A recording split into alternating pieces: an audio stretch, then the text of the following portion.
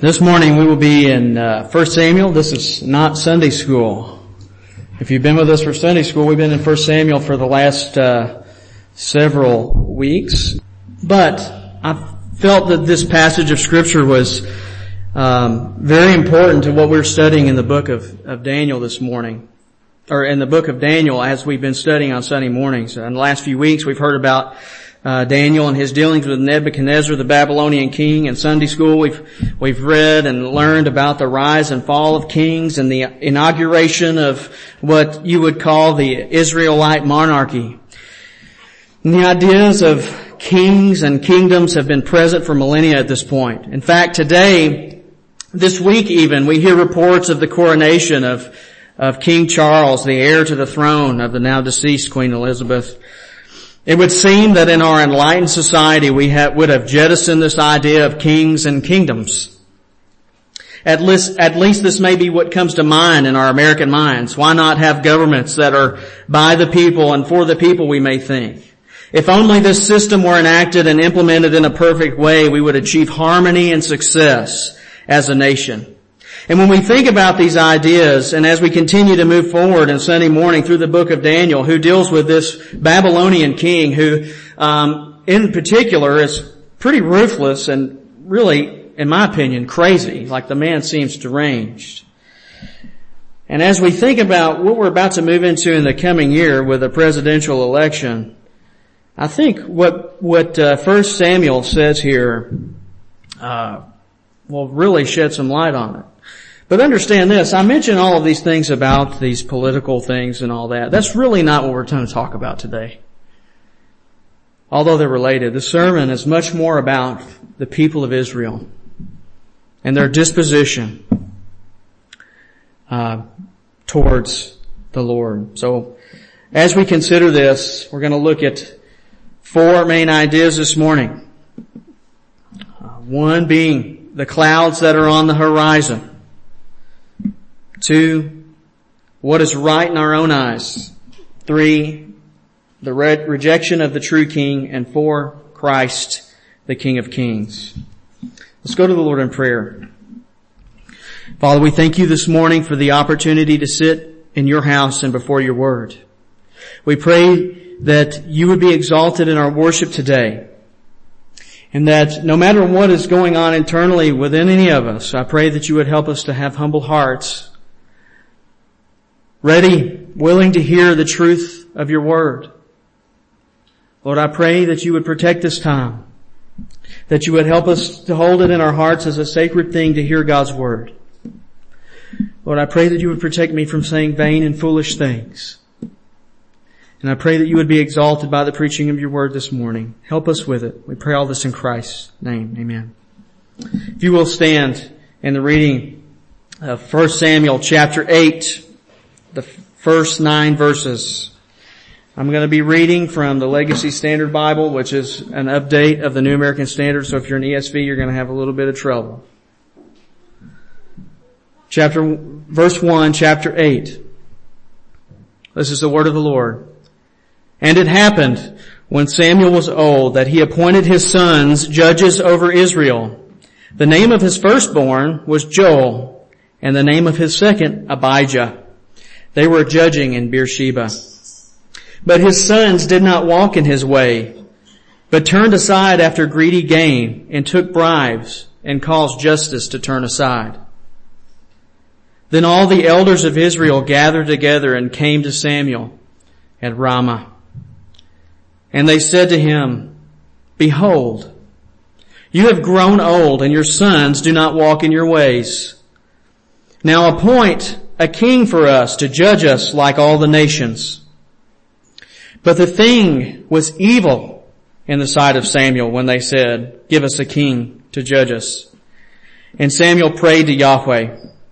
Then Yahweh said to Samuel, Listen to the voice of the people in regard to all that they say to you, for they have not rejected you, but they have rejected me from being king over them. Like all the deeds which they have done since the day that I brought them up from Egypt, even to this day, in that they have forsaken me and served other gods. so they are doing to you also. So now, listen to their voice. However, you shall solemnly testify to them and say to them of the custom of the king who will reign over them. This is the word of the Lord. Here we read of the inauguration, the looming inauguration of the Israelite monarchy. Something on the mind if you're watched any of the news in the last week. You may not care anything about that. I personally don't, but I'm aware it's happening. But right here is the beginnings of something that will shape all of Old Testament history. And even shapes our understanding as Christians today. And as we begin the text, jumping right in, we think about the looming clouds that are on the horizon. We are at once confronted with what would have been seen as a impending catastrophe for the people of Israel. We have Samuel, who is largely considered a faithful judge, nearing the end of his life. And the question always comes, who's going to take his place? And Samuel, anticipating his coming death, and placed his sons Abijah and Joel as those who would take his place. Yet, like his predecessor Eli, Samuel's sons were unrighteous. The text says in verse 3, "Yet his sons did not walk in his ways, but turned aside after gain. They took bribes and perverted justice." Samuel's sons brought shame upon his house with their actions. And if you have studied Samuel before, it is almost as if 1 Samuel is repeating itself as this story, as chapter 8 reads exactly like the story in chapter 2 through 4 of Eli and his sons. We may think that, Samuel, did you not learn from your predecessor? Did you not learn from this man who you were with for so long? Isn't this not a good idea that this is what we're going to do? And with that in mind, I want to take a look back, and if you haven't studied Samuel before, this will give you just a little bit of context. Turn to chapter 3, if you would, for just a moment. In verse 27.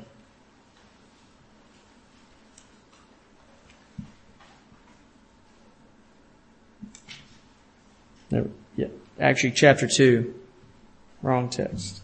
Chapter 2, verse 27. Then a man of God, came to Eli and said to him, "Thus says Yahweh, did I not indeed reveal myself to the house of your father when they were in Egypt, enslaved into Pharaoh's house? And did I not choose them from all the tribes of Israel to be my priests and to go up to my altar and to burn incense, to carry an ephod before me? And did I not give to the house of your father all the fire offerings of the sons of Israel? Why do you kick at my sacrifice and at my offering which I have commanded in my habitation, and honor your sons above me by making yourselves fat with the choices of everything of my people Israel?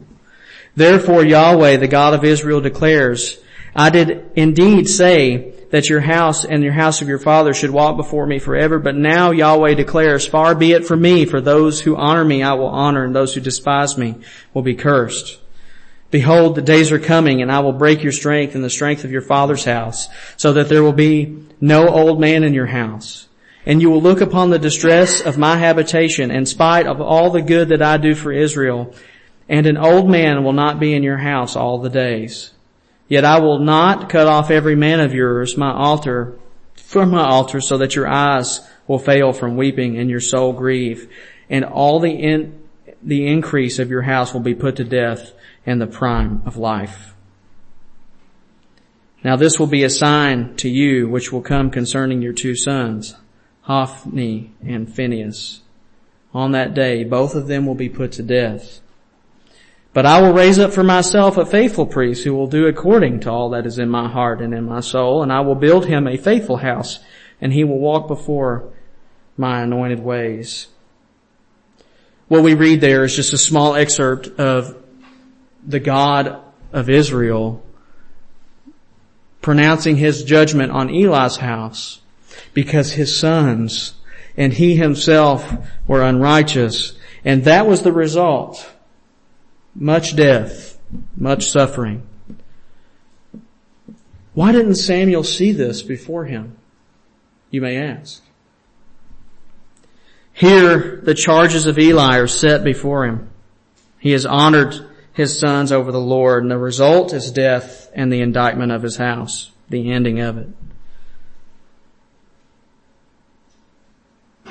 Notice also that Samuel here, right at the very beginning, in the first 3 verses, that he has done something that no other judge, you have all of these judges in the book of Judges and up to this point, that no other judge had ever done before.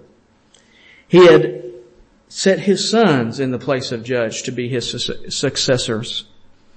And actually, if you go back and you read the story of Gideon, the people of Israel actually asked if Gideon's sons would take his place, and he said, "No, but the Lord your God shall rule over you." And if you think about it,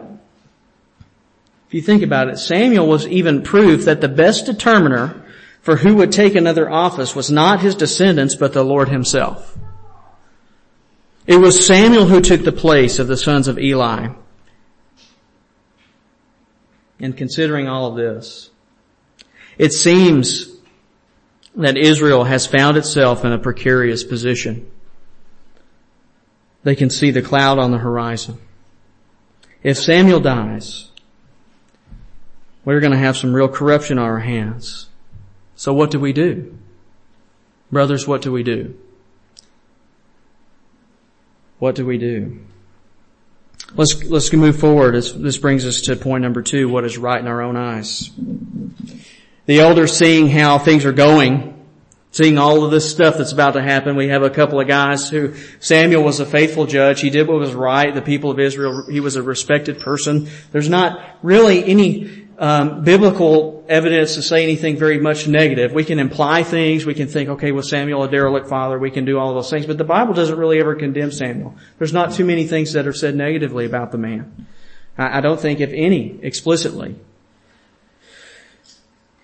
And the elders are like, well, we like Samuel, but we see all these people, these sons who are doing all these things. They're not following in his footsteps. What do we do? Brothers, what do we do? And the elders of Israel come and they bring this request. The request that they come to Samuel with was not one that was going to bring, that brought Samuel comfort. We can see that by his reaction. But it brought him terror. The elders came to Samuel and make the request that may not seem very significant in our eyes. Give us a king like the nations. Seeing the unrighteousness of Samuel's sons, isn't this just what we should do? Things are not looking great, so let's figure this out, right? Let's think. Okay, the nations around us have this in place. They don't have judges, but they do have this hereditary monarchy. They have this line of succession. So maybe if we blend what these nations do and what we're kind of starting to do, maybe this is going to make it work, right? Maybe after this, we'll be able to defeat all of the nations that are around us that are imposing themselves upon us. Maybe if that's the case, we can do it. And, if Samuel was a pragmatic thinker, if he was thinking about, well, this is pretty practical. Yeah, my sons are not doing very great, so why don't we come up with something, right? That's not his response at all.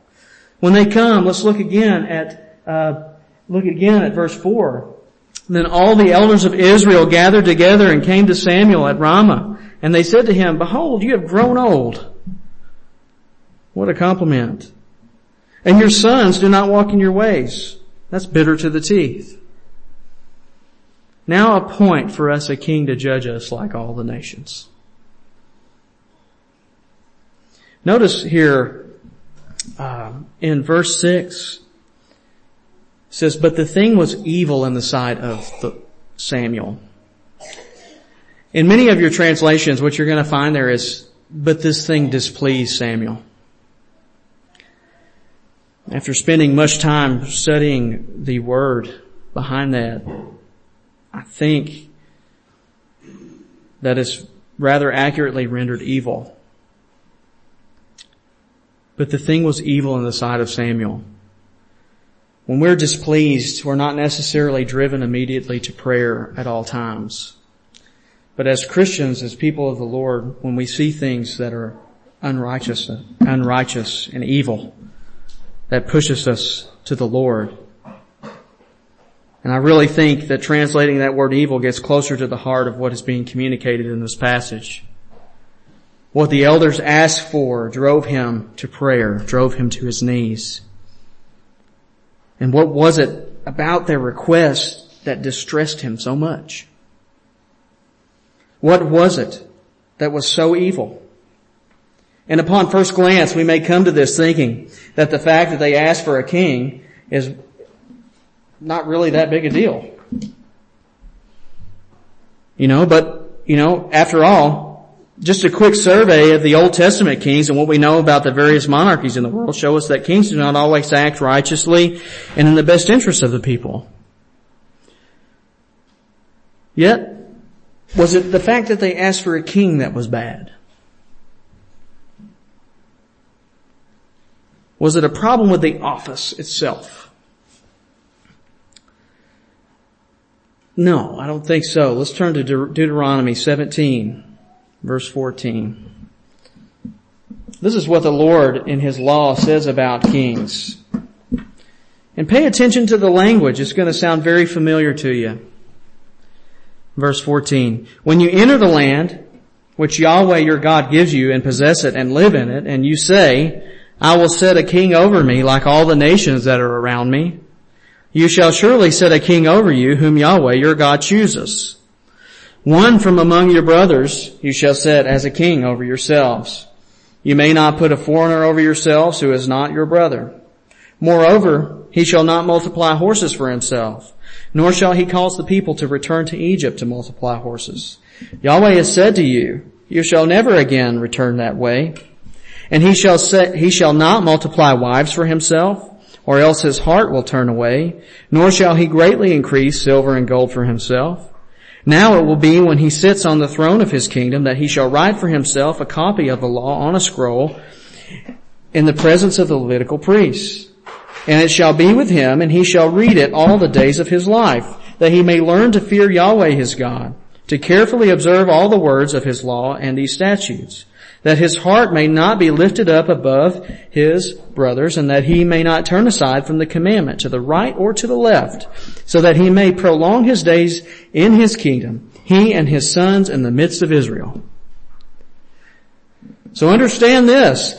God would not have written laws associated with an office of a king if the office of a king was necessarily bad in and of itself. And so when we see this, when we read this passage of Scripture, we go, okay, they asked for a king like all the nations to judge us. Well, this is what it says. I will set a king over me like all the nations who are around me. Was it that they asked for a king? To get the full picture of what's going on here, we have to finish out our passage of Scripture in verses 7 through 9. Look again at 7 through 9. Then Yahweh said to Samuel, listen to the voice of the people in regard to what they say to you, for they have not rejected you, but they have rejected me from being king over them. Like all the deeds which they have done since the day I brought them up from Egypt, even to this day, and that they have forsaken me and served other gods. So they are doing to you also. So now listen to their voice. However, you shall solemnly testify to them and tell them of the custom of the king who will reign over them.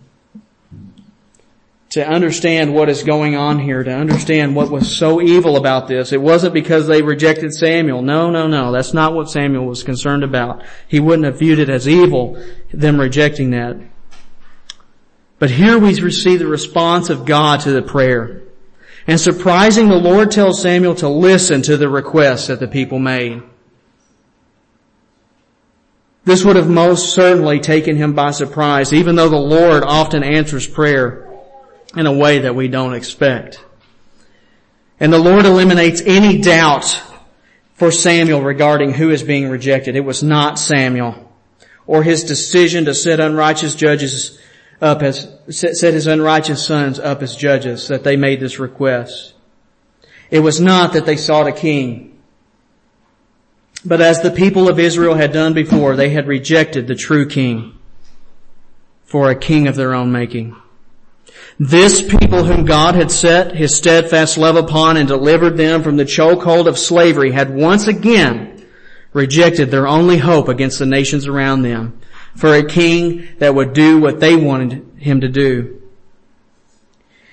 We now begin to see the true nature of the request that the elders of Israel make. They want a king that will go before them and fight the battles that they want to fight. They want a king that will serve their own purposes and to be like the nations around them. They wanted a king that was palatable and looked like them rather than the holy king of the universe. They were opportunists. They saw a moment of unrighteous sons. They saw a moment and they seized the opportunity, seeking a moment to accomplish their only desire and to usher in what they truly wanted, self-rule. In asking for a king like the nations, they saw that the kings around them controlled their false gods and coerced them into accomplishing the will of the king. This is in contrast to Yahweh, the Lord God who controls kings. And really, if you think about it, the story, seemingly obscure to us, is just Genesis 3 repackaged. Man once again has sought to exalt himself and reject the only hope that he really does have. If you will, for a moment, looking at the New Testament in Romans chapter 1, verse 18. I'm going to read this through 25. It says, "For the wrath of God is revealed from heaven against all ungodliness and unrighteousness of men, who by their unrighteousness suppress the truth.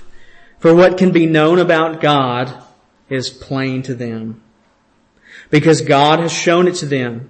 For His invisible attributes, namely His eternal power and divine nature, have been clearly perceived ever since the creation of the world and the things that have been made. So they are without excuse." Pay attention here, verse 21. "For although they knew God, they did not honor Him as God or give thanks to Him. But they became futile in their thinking, and their foolish hearts were darkened. Claiming to be wise, they became fools and exchanged the glory of the immortal God for images resembling mortal man, birds, and animals, and creeping things. Therefore God gave them up in the lust of their hearts to impurity, to the dishonoring of their bodies among themselves, because they exchanged the truth about God for a lie and worshipped and served the creature rather than the Creator, who is blessed forever. Amen." When we read this passage, it is almost as if we are reading Paul's commentary on the events of 1 Samuel chapter 8. It is not his commentary on it, but you could think about this passage and see the exchange of events that are happening, and here it is. It is not because they have rejected you, Samuel, it is because they have rejected me. Lest we think about this and look back and we get ready to cast all these stones at the elders of Israel, let us look at our own hearts here. How often have we, seeking to do what is right in our own eyes, cast off restraint to seek a king, a God of our own making, to do our bidding and reject the true King of the universe? And if we're honest, we're far too often like faithless Israel, seeking counterfeit kings when the true King of the universe presides on the throne. We look around us and see the looming clouds of difficulty on the horizon, and we conjure up palatable solutions to ourselves. We do this in the church. We see our numbers beginning to wane, and we say, what can we do what can we do to grow our church and get more people? In the process, we say, let us do as the peoples around us in building our number, all the while rejecting the Lord of the church, Jesus Christ. We do this in our personal lives when we see the looming difficulty and we seek solutions in the advice of the world rather than what God has specifically delivered to us in His Word. So where do we go? Where do you go? When you see the looming clouds on the horizon, will you do what is right in your own eyes? Seek a solution of your own making to make things work.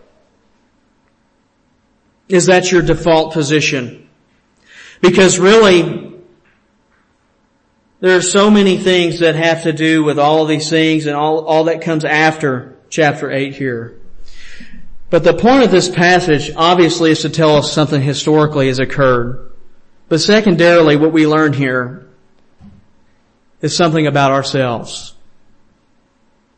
We learn here that our disposition oftentimes is to exchange the truth about God for a lie.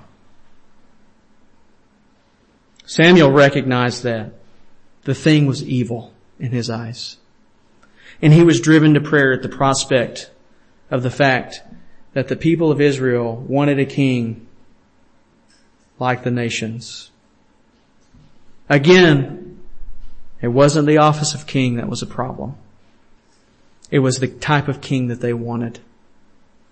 A false, counterfeit king. And that brings us to point number 4, Christ, the King of Kings. Unless we fall into despair at the prospect of our sinfulness or even the sinfulness of the elders, we must take heed to the true solution. As the psalmist says in Psalm 2, why do the nations rage and the peoples plot in vain? The kings of the earth set themselves and the rulers take counsel together against the Lord and against his anointed, saying, let us burst their bonds apart and cast away their cords from us. He who sits in the heavens laughs. The Lord holds them in derision. He will speak to them in his wrath and terrify them in his fury, saying, as for me, I have set my king on Zion, my holy hill. I will tell of the decree. The Lord said to me, you are my son. Today I have begotten you. Ask of me, and I will make the nations your heritage, and the ends of the earth your possession. You shall break them with a rod of iron, and you shall dash them in pieces like a potter's vessel. Now therefore, O kings, be wise. Be warned, O rulers of the earth. Serve the Lord with fear and rejoice with trembling. Kiss the Son, lest he be angry and you perish in the way, for his wrath is quickly kindled. Blessed are all those who take refuge in him.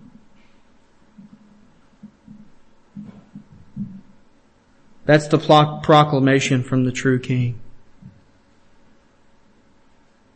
Looming clouds. What is right in our own eyes? The rejection of Yahweh. There's only one solution. Christ. We are those who have rejected the King of Kings and sought to worship a figment of ourselves rather than submitting to the true and living God. We may have come to our text today and be tempted to think that the problem was that they were asking for a king. This cannot be the case because the only one who could truly save them was a king. The King Jesus Christ, the sovereign ruler of the universe. This king exchanged his righteous robe for that of a servant, taking upon himself flesh and humbling himself to the point of death for the people of his own possession. In his humiliation he becomes exalted in that he was raised from the dead and now continues to reign, having condescended his high position to save a people for himself, having gone from the most glorious place full of majesty to the dirtiest, vilest, nasty place. The true King of the universe does as he pleases, not as we think he ought. And we must ask ourselves, whom will I serve this day? And Christian, when you see the condition of the world, the church, or your home, and you seek to respond, will you respond in faithfulness to the true King, or will you seek a way of your own making, a way that seems right in your own eyes, a way that looks really palatable to the world? Because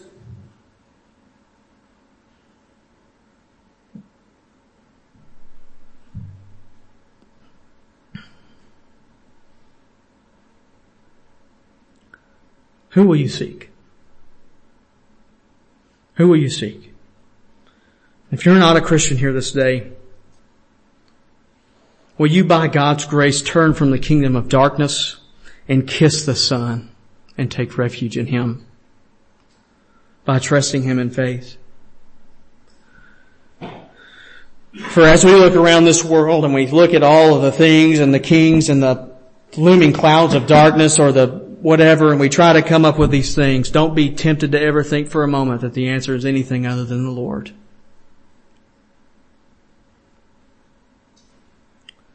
Will you kiss the Son today and take refuge in Him?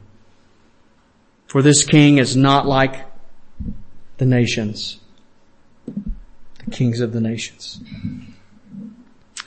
This King does as He pleases, and He saves people. And He accomplishes His purpose in this world, not ours. Let's go to the Lord in prayer.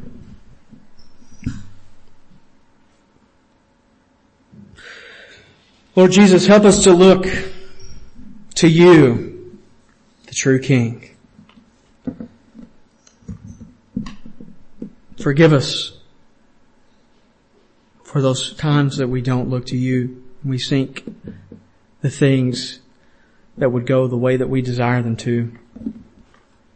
And Lord, rather than turning to worldly wisdom, Mr. Worldly Wise Man, let us turn to You and Your Word and seek the true King. And as we continue to study through the book of Daniel, help us to be reminded. It's easy to be reminded when you have a king that doesn't do things the way that you like, that you are on the throne. But Lord, help us from being tempted to think that any person or man is going to keep us or save us. Help us to see rightly. We pray all this in Christ's name. Amen.